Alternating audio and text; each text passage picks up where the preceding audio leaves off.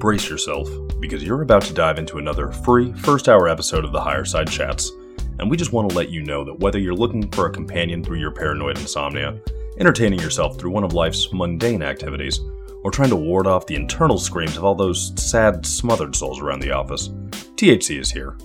And you should know that every episode of the Higher Side Chats has an entire second hour for Plus members. Sign up at thehighersidechatsplus.com and you'll get years of Plus show archives, lifetime forum access, a special invite to Greg Carlwood's monthly joint sessions, MP3s of THC music, bonus episodes, tour videos, and 10% off t-shirts, grinders, and whatever else ends up in the Higher Side store. It's $8 a month that you won't miss, so become a Plus member and treat yourself in these troubled times. Always action-packed and commercial-free, which means you'll unfortunately never hear my voice again.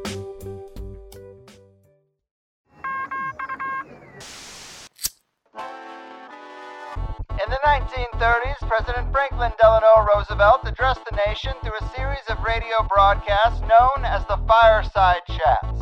His aim was to reassure the common man that our society would recover from its troubled times. Well, we're far from 1930, and I deal with a different kind of fire. For a new era of worldly frustration, we offer a fresh conversation. I'm Greg Carlwood, and these are the Higher Side Chats. Well, praise be, Higher Side Chatters. From sunny San Diego, I'm Greg Carlwood. And it can be hard to navigate through the social taboos and public opinions of this world, as everyone has something to say about everything. So if you think too much about it, you end up with a numb, stagnant existence that is closer to a personal hell than one might realize.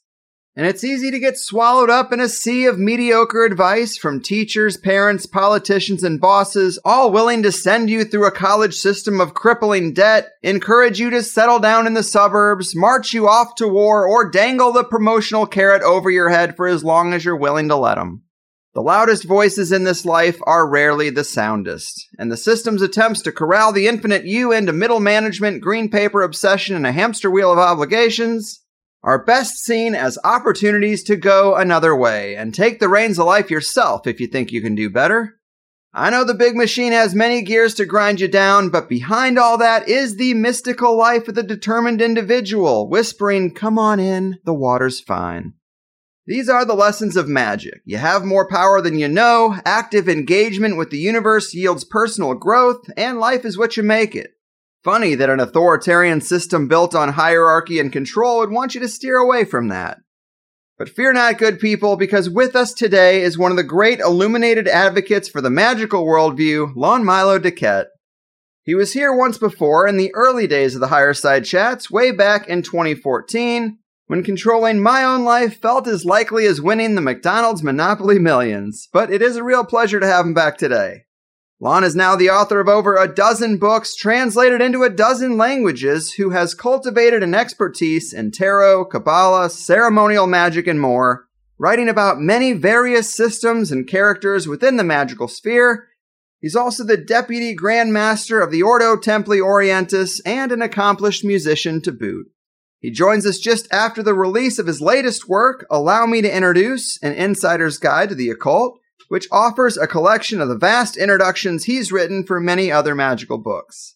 So let's get into it. The great Baba Lon himself, the music-making magician, and one of my favorite shards of the infinite godhead, Milo DuQuette, welcome back to the Higher Side.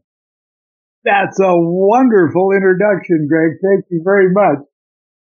Thank you. It is an honor and a pleasure to have you here. I have learned a lot from your writing, and it feels as if wrapping one's head around the true nature of reality and our part in it is a never-ending rabbit hole. So it is great to do this again. And you know more so than I that the OTO affiliation and just magic and the occult in general can sound like a scary thing to some people, but it seems like the irony is that listeners of a show like this can identify a lot of life's control mechanisms and the system's authorities and want to be more independent, but then get caught drinking their Kool-Aid when it comes to magic. At its best, it's a silly superstition. At worst, it's dark and evil. But it's their prescription for life that tends to make us sick, you know? Yeah. Well, it can be, especially when an organization forms that presumes to pretend that they have the answer and discourage to think for yourself. So, yeah, I've just been lucky in my magical career to whatever organizations that I've affiliated with and have been initiated into have been just the type of organizations that tell you that your enlightenment's up to you, that you're an order of one, even though the club may have organizational rules, nobody's telling anybody else how to think. And I've been really lucky to be associated with those kinds of groups. And that's mostly what the founder of the OTO, or at least its main historic leader, Aleister Crowley, had a philosophy of extreme individualism rather than authoritarian hierarchical thing in nature. It's kind of spooky, especially when people try to affiliate themselves with an organization because they want an organization to tell them how to think. And when they join a Thelemic fellowship, they're immediately disabused of that, and they're forced with the possibility and the necessity to think for oneself. And they're looking for someone or something or some organization to tell them how to think. They're going to be really disappointed if they hook up to a Thelemic organization, or most of them. Fair enough. Yes, Magick is definitely a personal journey, no doubt. And, of course, you're well known for that subtitle to your book, Low Magic. It's all in your head. You just have no idea how big your head is. And I used to think that was kind of like a cop-out. Like, it sounds good, but it's so vague that I don't know what I could do with that. But if that saying is true at the core, why is reality set up to conceal that? To conceal that it's all one thing? Well, it's not so much that reality is set up that way. It's that you're placed in a level of, I guess, sleep or slumber. You're set in a level of dream whereby you're getting in your own way. And it's each of us have our own set of pains in the asses that are standing between us and waking up. It may seem like the universe is conspiring against us, but ultimately the universe is us. And at any given point in our adventure, in our struggle, we're confronted with just the pain in the ass we need to wake up from. So. Fair. Well, I do know people who might say, yeah, I've tried to live my life as if the pains in my ass are, within my sphere of control, that it is all me. I've tried to live that way, and those obstacles don't really seem to budge all that much. What would you say to people who maybe feel like they accept this intellectually, but just aren't seeing the real world application work out for them? Well, I don't know. I've never gotten any obstacle to budge. I've had to budge myself to a place where that's not the issue. And, a lot of people have expectations of what illumination is, and most of those expectations are based on their current view of reality, when illumination is actually breaking into a new reality. I used to think when I was thinking I was going to be a great Eastern mystic, and I meditated and did all of the mantras and chants and pranayamas and everything else. And I had this vision of me, this image of me gaining enlightenment, sitting under a Bodhi-type tree with a shaved head and a ochre robe or something. And I couldn't get over the fact of how cool I would look, losing my ego. And obviously you can see there's a paradox there, that I was hung up thinking about how cool and spiritual I would look, losing my ego. And the point is, your idea of what illumination is going to be like is based on your unilluminated expectation. Mm. And that's not how it's going to happen. Fair enough. Well, if it is all in my head, it's comforting to know I'm just talking to a more polished version of myself right now. Yeah, but me, you're just going to wake up one day and realize that we've been each other all along. I like it. But I guess I think that phrase kind of bothered me for a long time because it's similar to what people say to dismiss stuff like psychedelic experience or out-of-body experience or many other things. We'll hear them say there's no value in those experiences because you're just altering your brain chemistry, quite literally that it's in your head. But, you know, you're talking in more of a consciousness context. But hearing that you're only feeling like you're experiencing something profound is, I guess a trick of our system. But it has a similar feel to the idea that it's all in your head. It's like almost, I don't know, it almost feels nihilistic. Well, you can look at it that way, and looking at it that way, it certainly is. But quantum physicists are telling us the nature of existence itself is consciousness, and that light, matter, energy is an aspect of consciousness. And of course, you and me, in the usness that is having this conversation, are pretty much stuck in a very narrow range of consciousness, whereby we think there's a past and a present and a future. Just like me being late calling into you today. You know, ultimately, if we back our consciousness camera up, there wasn't a time or place really for us to be late from. That's a good point. And, you know, your secret was going to be safe with me. Oh, but oh no, I'm a screw up. Aren't we all, I guess? But the idea, and of course, you know, when you play with the idea of like Schrodinger's cat, and it's all an aspect of consciousness. And the spiritual systems of the past and of the present may seem like something that you actually do a practice that creates causes that have the effect of illumination. But it's not like that at all. You're instantly working with your consciousness, and your consciousness is changing the world around you, because the world around you, you're part of this big consciousness singularity, whether you know it or not. And changes in your own consciousness is literally mutating you and mutating the world around you. And that is such a big thing to bite off that most people can't even get to the point of where they can wrap their meat brains around what that really means.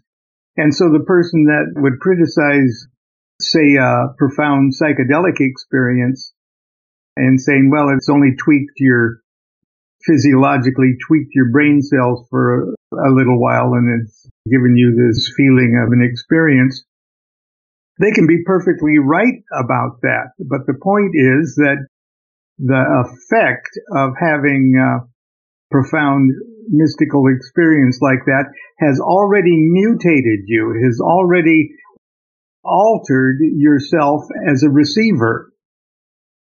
Like most of us in our sleepy condition are like a really primitive crystal radio set that can only pick up certain broadcast frequencies. And in order to pick up a broader range of frequencies or radio frequencies, you have to have a better unit. You have to have a better crystal set, you know. And the purpose, if there will, or the effect of meditative techniques and magical psychodramas and things like that is to fine-tune and improve your equipment so that your new reality is not that simple little slender band of AM frequency that the crystal set can bring in, but literally wake you up in a routine way to a huge, more broader band of frequencies. Ultimate illumination is opening you up to the frequency of the singularity of existence itself.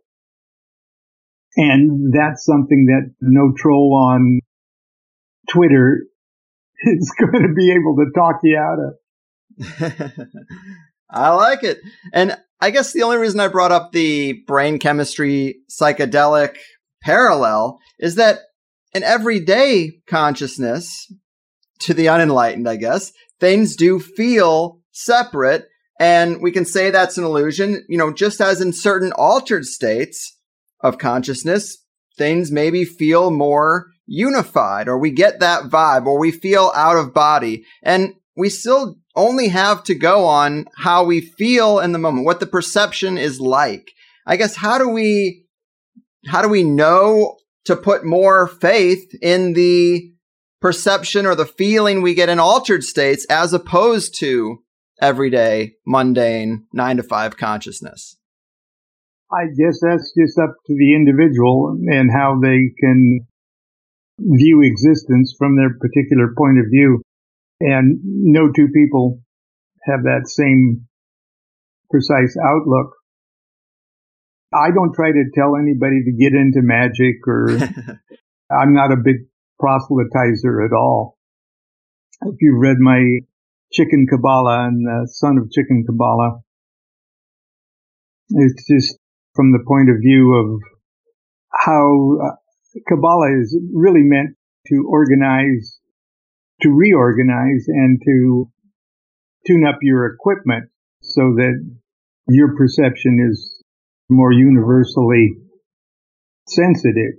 Fair. And the idea that, believe this or do that is really a downer compared to systems that are meant to, in a healthy way, mutate you to a higher level of consciousness so that you perceive a higher level of existence and being itself, until ultimately you realize and not only understand that you're the perfect reflection of the singularity, you actually function as the reflection of the singularity.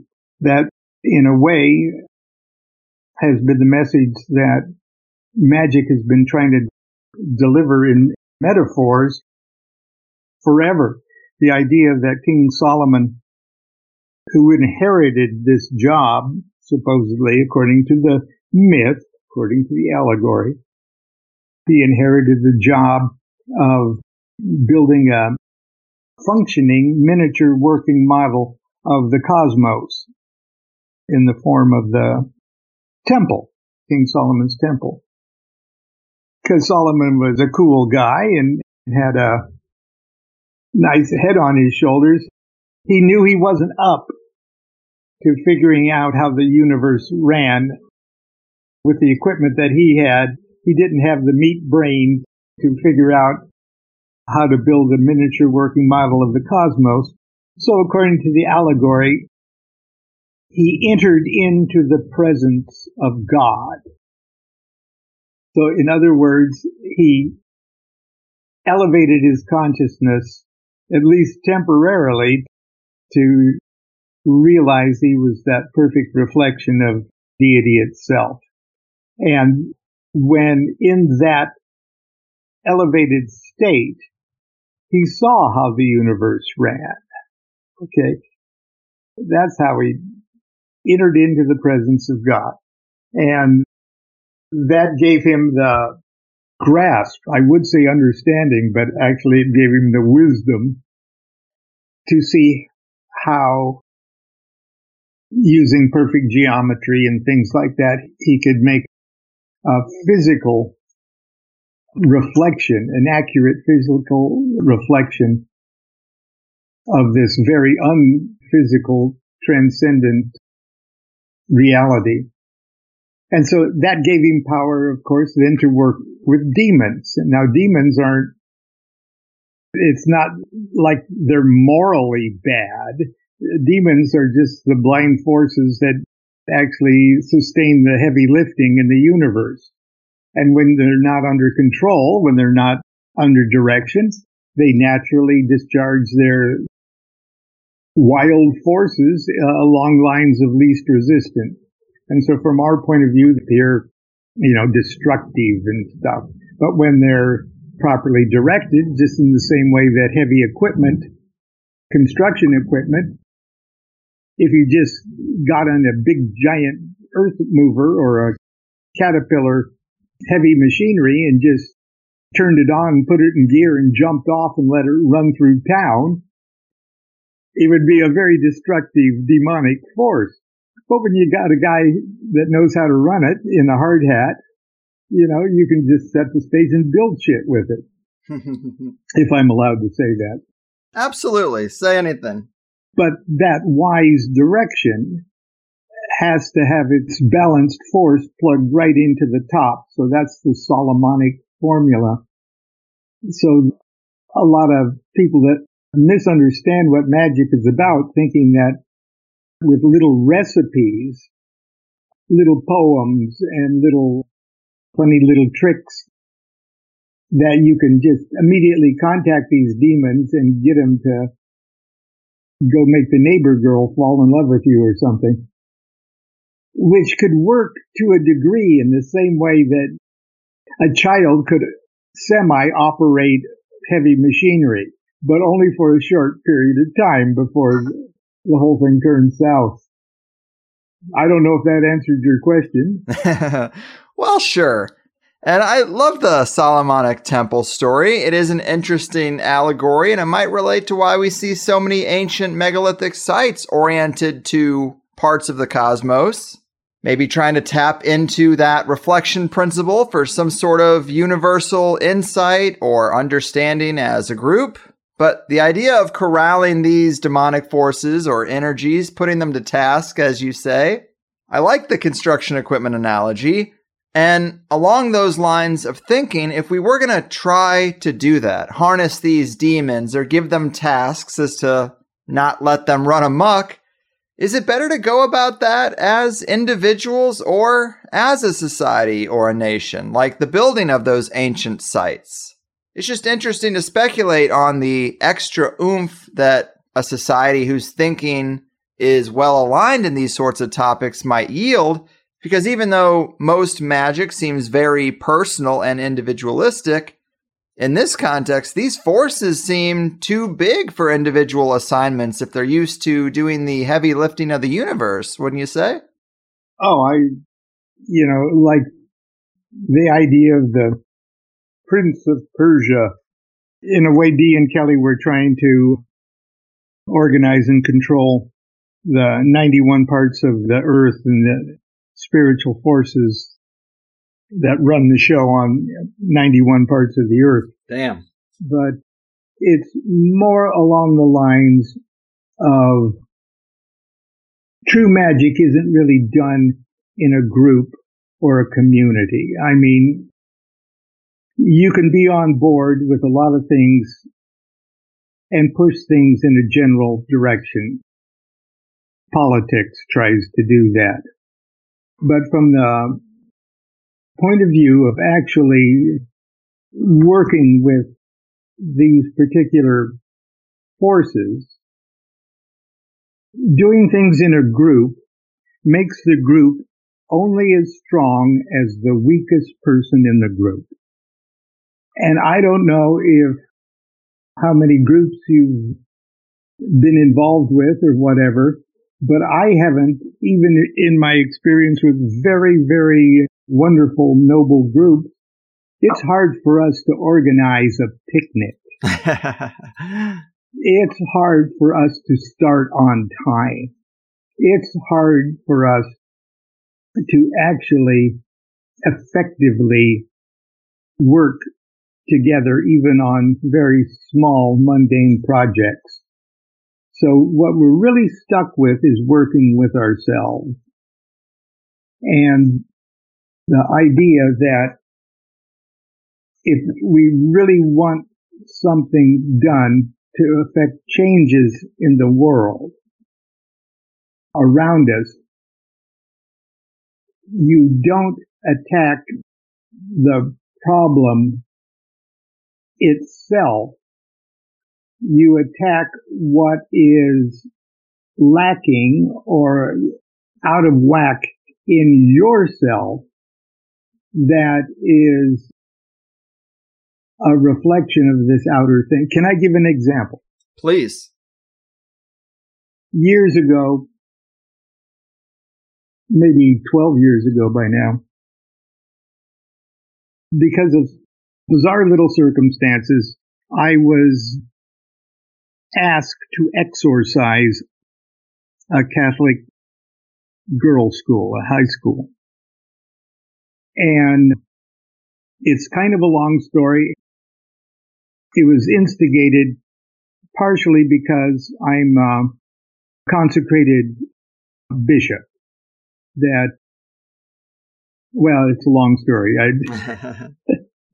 But anyway, I was hired by literally the archdiocese of the area. And I don't really do stuff like that generally. I don't hire myself out. I don't have a Yellow Pages ad or anything. And I'm, of that, it's all in your head. You just have no idea how big your head is philosophy. And so exorcism like that is just not me sticking my nose into usually somebody else's mental health problems. Mm-hmm. But in this particular case, the school was undergoing really a plague of misfortunes. Now, shit happens, and it doesn't have to be particularly demonic in nature just to have shit happen. But shit was happening so regularly, so intently, so in two of the cases, like within just weeks of each other, in deadly misfortunes, and then phenomena happening in the school and things like that. Now, I don't want to stick my nose into shit happening in a Catholic girls' school, but for some reason it was laid at my door. Okay? Mm-hmm. And it was almost like, well, this is something I need to deal with.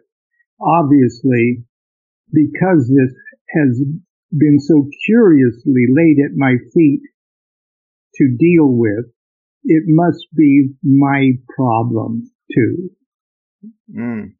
So in other words, I recognized this challenge as something that I probably should do because for some reason or another, at this time and at this place, I was capable of taking care of it. But I had no illusions that it wasn't because I had to work on something in myself in order to make this work. Does that make any sense? Mm-hmm, mm-hmm.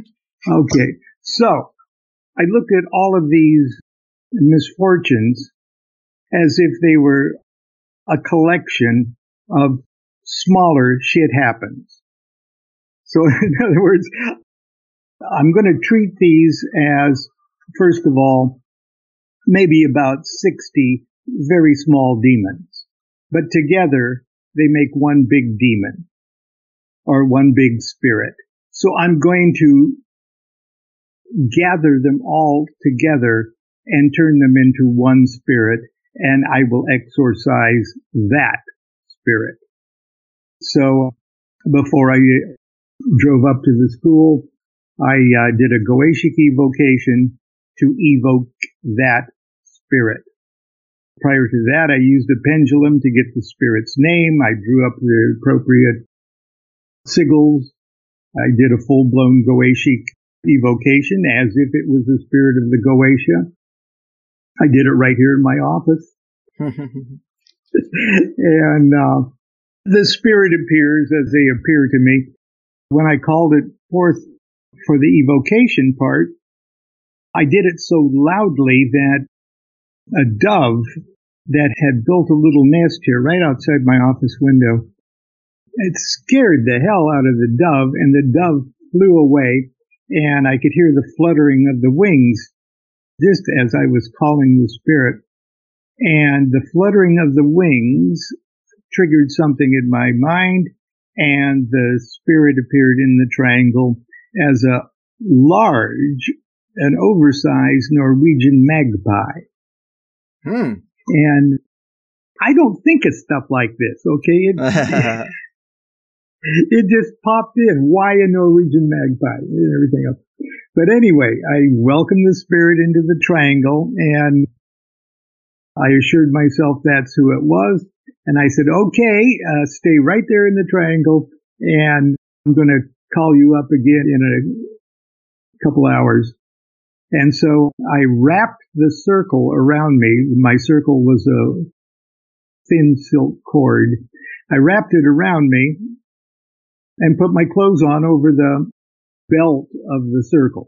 So in other words, I stayed in the circle.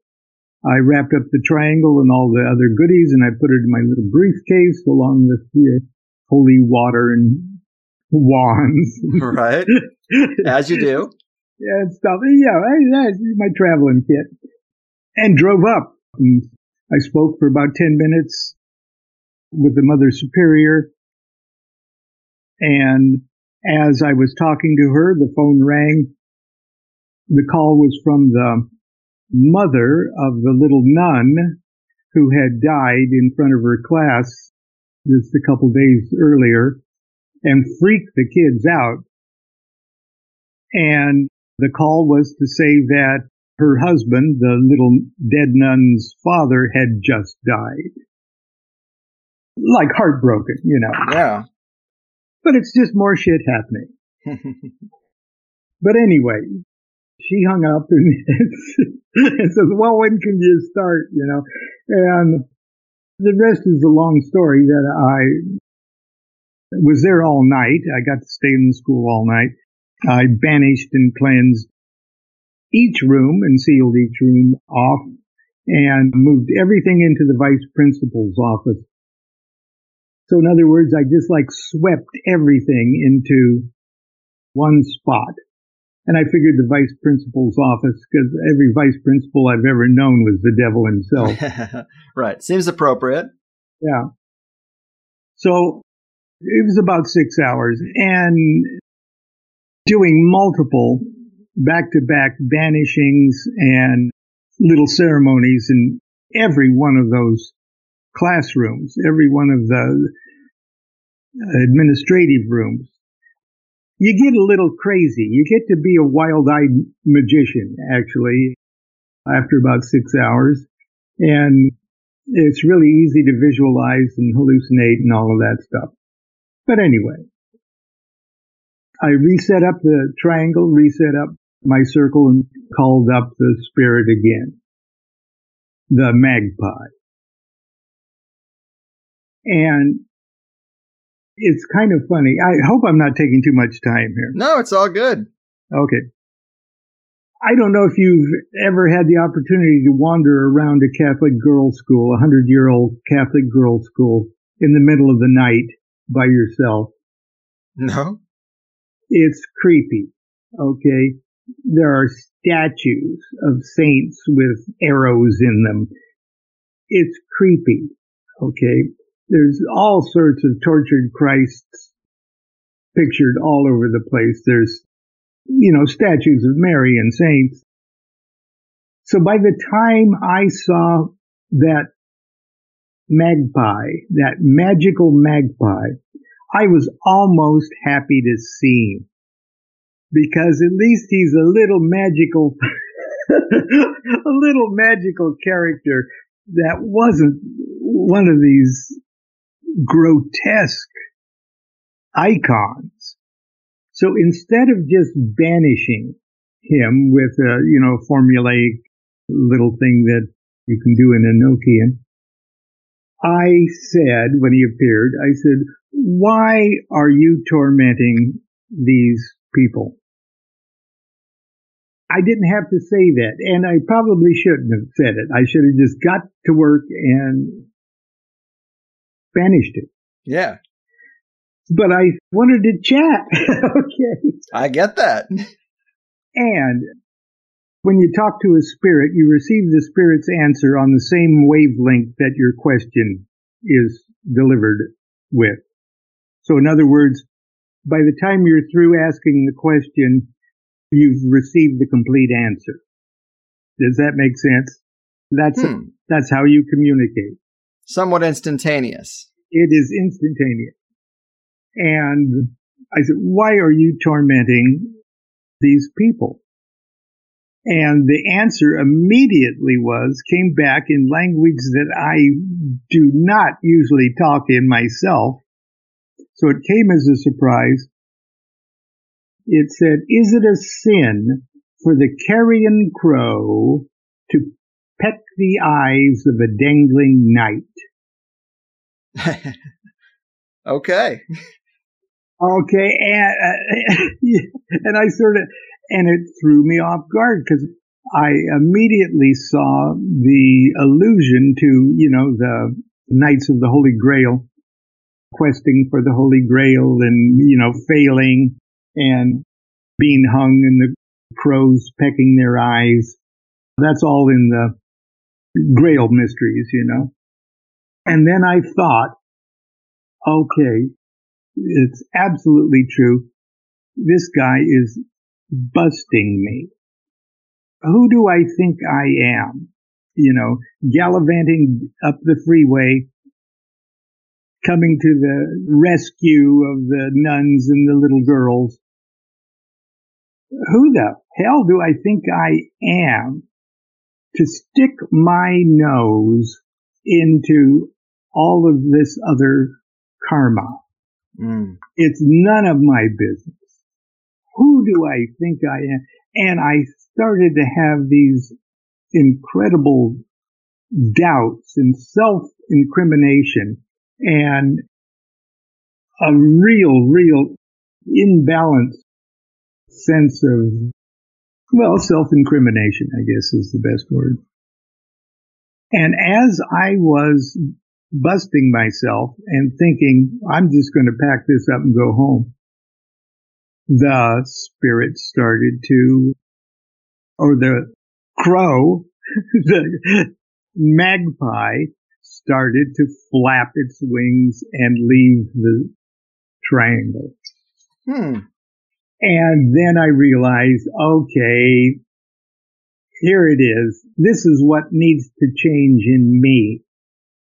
And I shouted it back into the triangle. Screw my self-incrimination. I was given this job for some kind of reason. I'm going to do it. Screw you.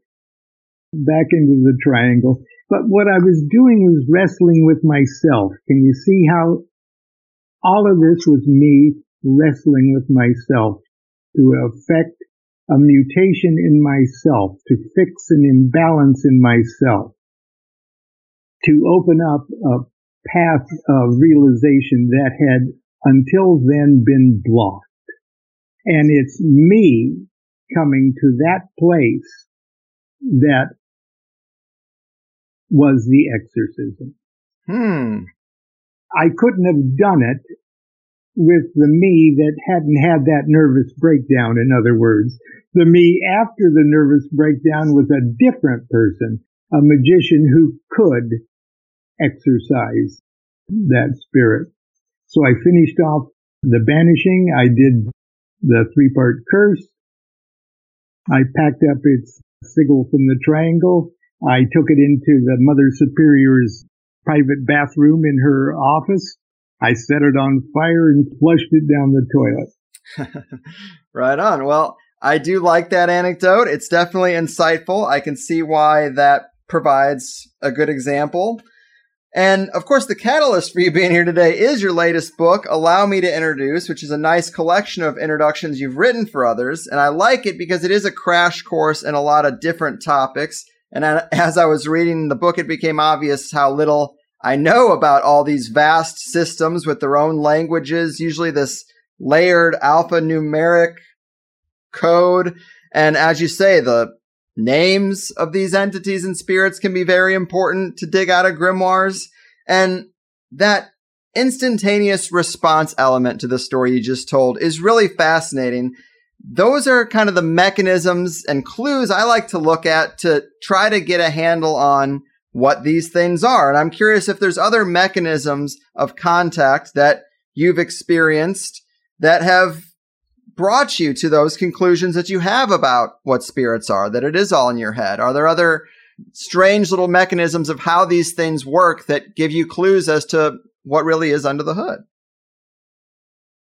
Yeah, and all of them, in a sense, have all more or less piled on to, give me the equivalent of this magical world view. So the people will ask, well, doing all these magic rituals and stuff, what happens? Have you ever made anything happen with all of your things? Doing Enochian magic with these repeating fractals of angelic hierarchy of spirits, or these demon evocations with Solomonic magic, or you're working with Kabbalistic angels and stuff. What have you done to make stuff happen? And all I can say is, I can't point to any success story except me. Everything has been put together just to mutate me into who I am. And to tell you the truth, I'm pretty happy with who I am.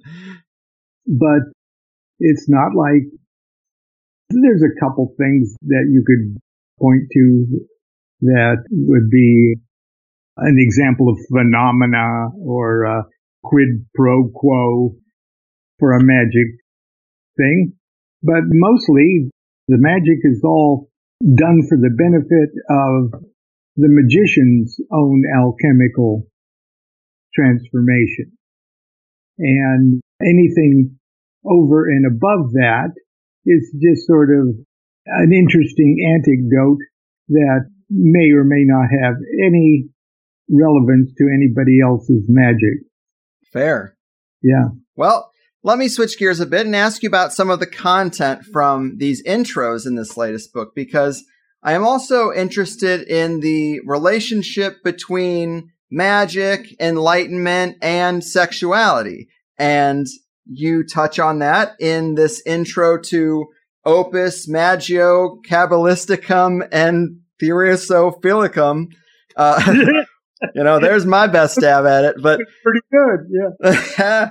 So this author, Von Welling, he, as you say, layered his language as to conceal his ideas from the profane while revealing them to the initiated. And, quote, you say, these, in my opinion, include mystical secrets of the human body, and even more dangerously, the powers and potentialities of human sexuality. Well, that's quite provocative. Provocative, man. What are you alluding to when you say secrets of the human body? Can you talk to us about that a bit? Sure. Von Welling was an alchemist, a rather late alchemist. I think the book that I was asked to introduce was written like in 1717, and it was in German. He was an alchemist, and, alchemists are supposedly early chemists that were trying to make gold from lead. They were trying to transmute gold to lead. Right. And I'm not saying that alchemists, or at least certain alchemists, weren't actually trying to do that on a physical level. And they use these properties of salt, sulfur, and mercury, and they take what is called prima matter. The first matter, they take something that's really gross and shitty and work on it through various processes. And the processes themselves became actually the protocol of modern chemistry in order to extract the spirit or the essence, the spiritual essence from this material. In other words, they were taking a human and turning it into God, which is precisely what we've been talking about as far as consciousness, human consciousness, to awakening to God consciousness or the singularity. But they were doing it in Europe at a time when the Catholic Church would give you the ultimate hot foot for doing anything that was just not Orthodox Christianity as they saw it. And so a lot of the alchemical material had to be written in such a way as not to get them in trouble with the church, but at the same time, at least try to communicate the results of their practices and their operations with other people that knew the same alchemical secret language. Does that make sense? It does. It does.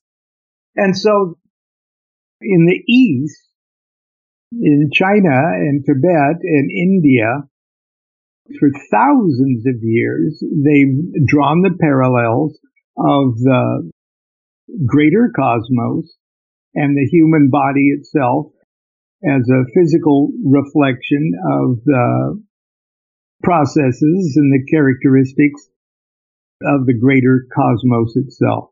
So the mind of man, if it was perfected, would be the reflection of the mind of God.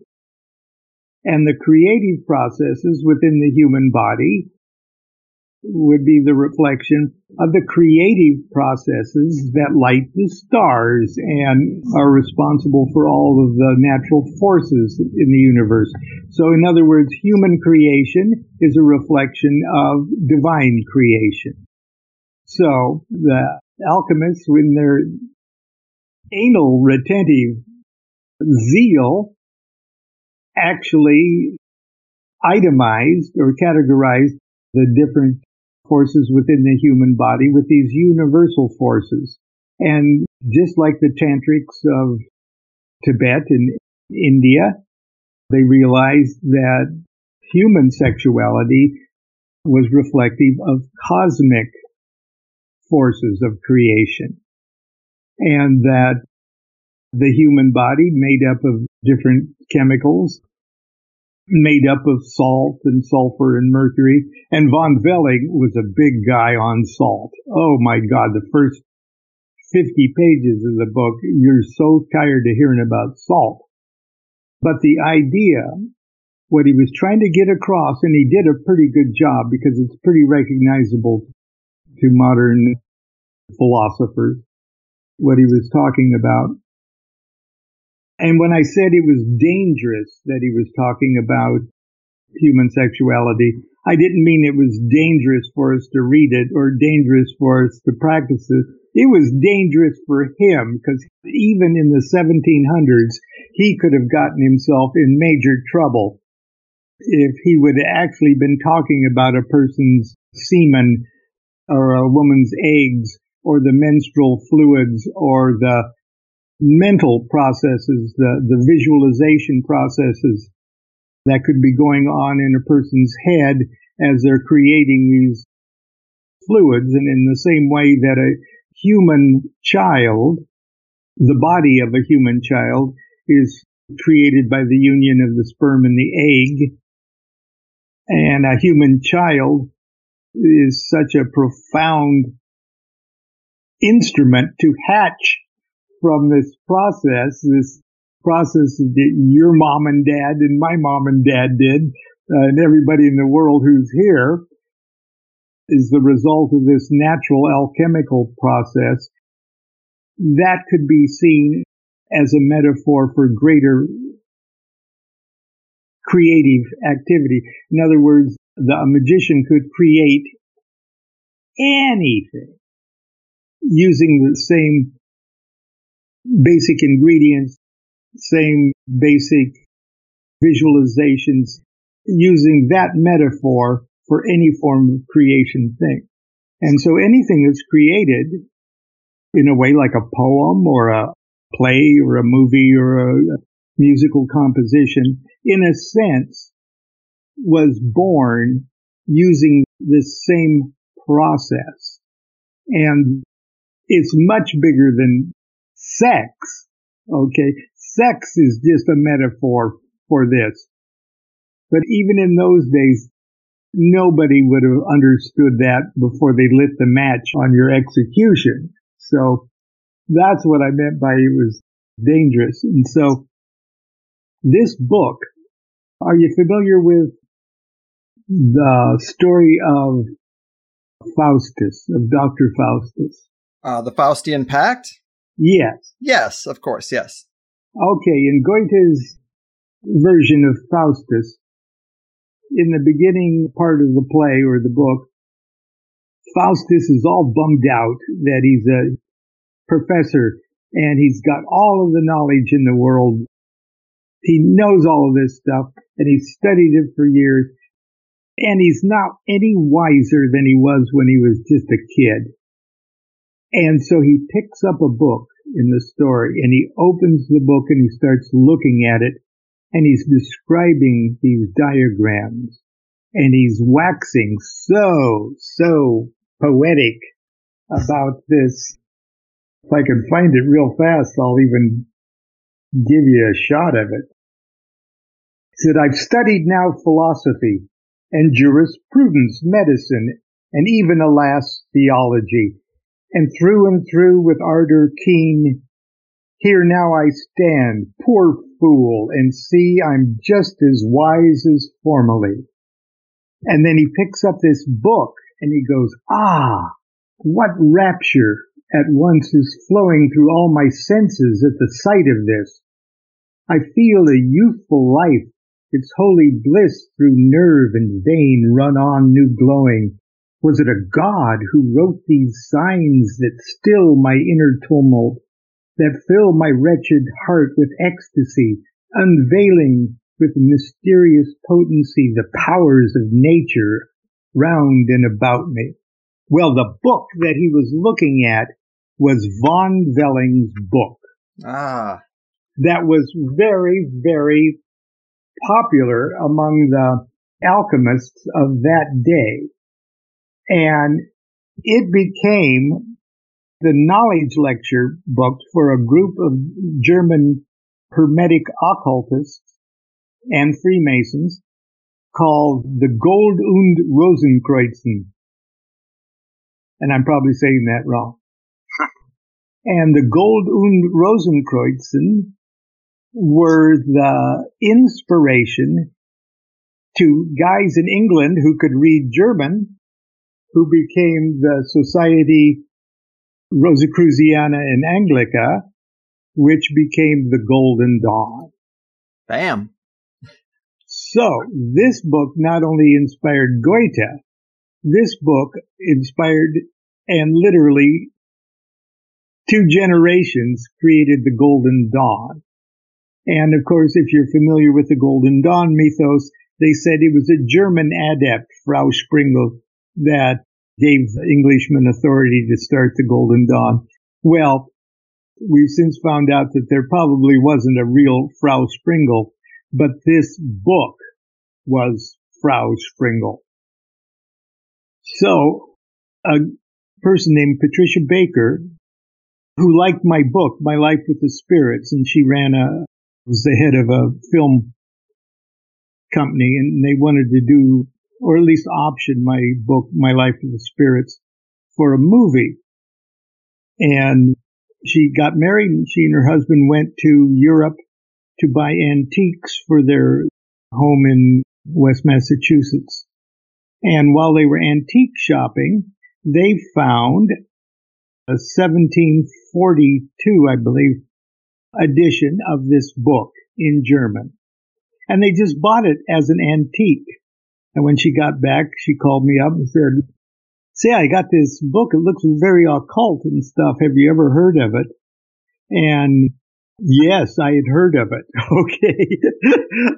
I had really heard of it, but it's never been translated into English. And I said, "I've heard about it. It's the most mysterious and cool book. There wouldn't have been a Golden Dawn without it," and all of this stuff. And she says, "Well, I know the head of the German department over at Smith College here. If I can get him to translate it, do you think your friends at Weiser would publish it?" And I said, yeah, I think they would. And so that's what happened. So that's how that book came into being. Beautiful, beautiful. All comes full circle. And I do think like some of that stuff is really interesting. The idea of extracting the spiritual essence out of sexual material or just material in general. And it kind of makes me think about how in today's world, it seems like the war on drugs is crafted as a war on consciousness and something to keep us in this mundane wavelength of life that can be easily controlled and not realize our true power. You could almost make an analogy that our sex repressed culture, both now and then, could have been for similar reasons, that people who put forth those ideas, like the church, they know that there's value in potentially cracking that code of creation, and maybe that's really the goal here. They don't care if we bang. They really don't care, but they care if we unlock deeper levels of reality, of consciousness, because that's going to upset their apple cart of control. Would you say that's, I don't know, do you agree with any of that? I think that was excellent. That was well said. And yes, absolutely. Yes, sex is fine to put you to sleep, but please don't use it to wake up. I like it. I like it. And so let me get really weird with you here for a second. And I know it's all in our head, but this is more fun at first minute if we pretend that it's not and that these are separate things. But we talk a lot about aliens as well as spirits on this show. Surprise, surprise, right? But if we think about them as separate or autonomous beings, there's a long history of encounters with both of these things that can be quite sexual. And it makes me wonder if these other beings that we're interacting with, whether it's incubus, succubus, or sexual experimentations on some spacecraft, it almost seems like, I don't know, do these beings know this about human sexuality? Are they trying to crack the code of creation in a similar way just by tinkering around with individuals? Or they just have a higher understanding of it, and it's no big thing to them. Right. People take those experiences quite personal, and I guess if it's all in your head, they should. But at the same time, it seems like the agenda isn't just to fondle your junk. It's to really get into the core of like what that creation process is like. And if there's something that's not human and a human can do it, they would want to tinker under the hood of a human to figure it out. Right. Or the same way that if we, say, go to Europa, the moon of Jupiter, and get under the ice and see a bunch of cephalopods down there playing poker or something, we would probably be incredibly curious as to the basic DNA makeup. What makes them tick and what makes them thinking that every cell in our body in some way is also connected to the mechanics of our consciousness, not just the mechanics of why we got a long nose or bad teeth. Every cell in our body has the code that, with a proper analysis, could tell us everything about our particular stage of consciousness. If we would do something like that to a cephalopod on Europa, can you imagine what they would do if they, landed in Cleveland? Wow. Well, hey, this has been a lot of fun. You know a lot about a lot. I wanted to try to make good use of our time, and I know you've heard it all, so I figured, screw it. We'll just jump right into the deep end of the pool and swim around for a bit. So thanks for taking the time and for all the great books and great music that you've cast out into the world. Do remind people where they can find your work or follow up for more or any other projects you got going on, all that good stuff. Okay, well, my regular thing is my Facebook page. So I got a Facebook fan page and a Facebook friend page, and that's just Lawn Milo DuQuette. But as far as all my books and cards and CDs and things like that, you can go to Amazon Music for my music, Amazon Books for my books. And my music is also on Spotify and CD Baby and Pandora and just wherever you buy music. my CDs and downloads are available. But mostly Amazon will give you everything. Very cool. Well, thanks again. Had a great time. I've certainly learned a lot and benefited from a lot of these ideas, taking control of one's life and stumbling into what feels like my place in the world. And I've got you in part to thank for that. So much appreciated, and take care out there. Okay, thanks for having me on. And hopefully in a year or so, there'll be another book for us to talk about. I'm sure there will be. Cheers. Until then. Okay, Greg. Bye-bye. Eureka, dear people, the long-awaited return of Lone Milo DuQuette, Magic Master Extraordinaire. And I know there are a lot of mixed feelings out there about magic and magic-oriented fraternities. And nobody's telling you to join or not join anything, not even Lon. I've never been a group man myself, contrary to what some of the trolls out there like to say. But if I have the opportunity to pry into a person who has been tackling this sort of stuff their whole life, I'm going to do it. I've always enjoyed Lon's writing, but I find that it's all in your head answer to be a bit hard to wrestle with because it's just so all-encompassing and overarching that it creates a umbrella in which all answers just kind of lead back to that. But when I think about ritual and the accounts that I've heard of certain manifestations, it is curious that they tend to appear differently to different people, and there is this sort of spectral quality to things. Is it possible that these are projected aspects of the deeper individual, not really a separate or subjective summoning of a particular spirit? I don't know. I try not to make very many conclusions about phenomenon that I haven't experienced, because people are generally quick to dismiss the limited range of high strangeness I have experienced. And it's like, if you haven't gone there firsthand, you probably should stop trying to weigh in on it too much with uneducated conclusions. But just based on the reports that I have read and all their variants, as well as the beans being less than solid in a lot of cases, and based on the insights of a career magician, maybe there's something to it. It's clearly a highly debated topic, even among the experts, and I'm definitely more attracted to the idea that these entities are separate, but I don't want to close the door on the wider range of explanations either. I was also happy to just have an opportunity to get Lon back on, since I know a lot more about the nuances of Western occultism than I did on our first go-around. I particularly wanted to talk more about the sexual aspects, or really the sexual interests of these beings, and the provocative term angel sperm that I'd heard him mention. And of course, a lot of that didn't get unpacked until the second hour, because the first was a little bit anecdote heavy. Again, just the nature of a conversation. And another reason why a Plus membership is so much better than only hearing the free show. Sometimes we've barely had liftoff 45 minutes in. Not really a bad thing, but it's just a reality. While we're on the subject, the topics that did comprise the second half would be why demons and aliens seem so interested in our sexuality, the infinite applications of cracking human sexuality and life creation, angel sperm, money magic, magicians in the elite, and finally Lon's thoughts on the death process. So, insightful stuff. I thought it was a good time. I got to ask what I wanted to ask, and Lon is an insightful guy.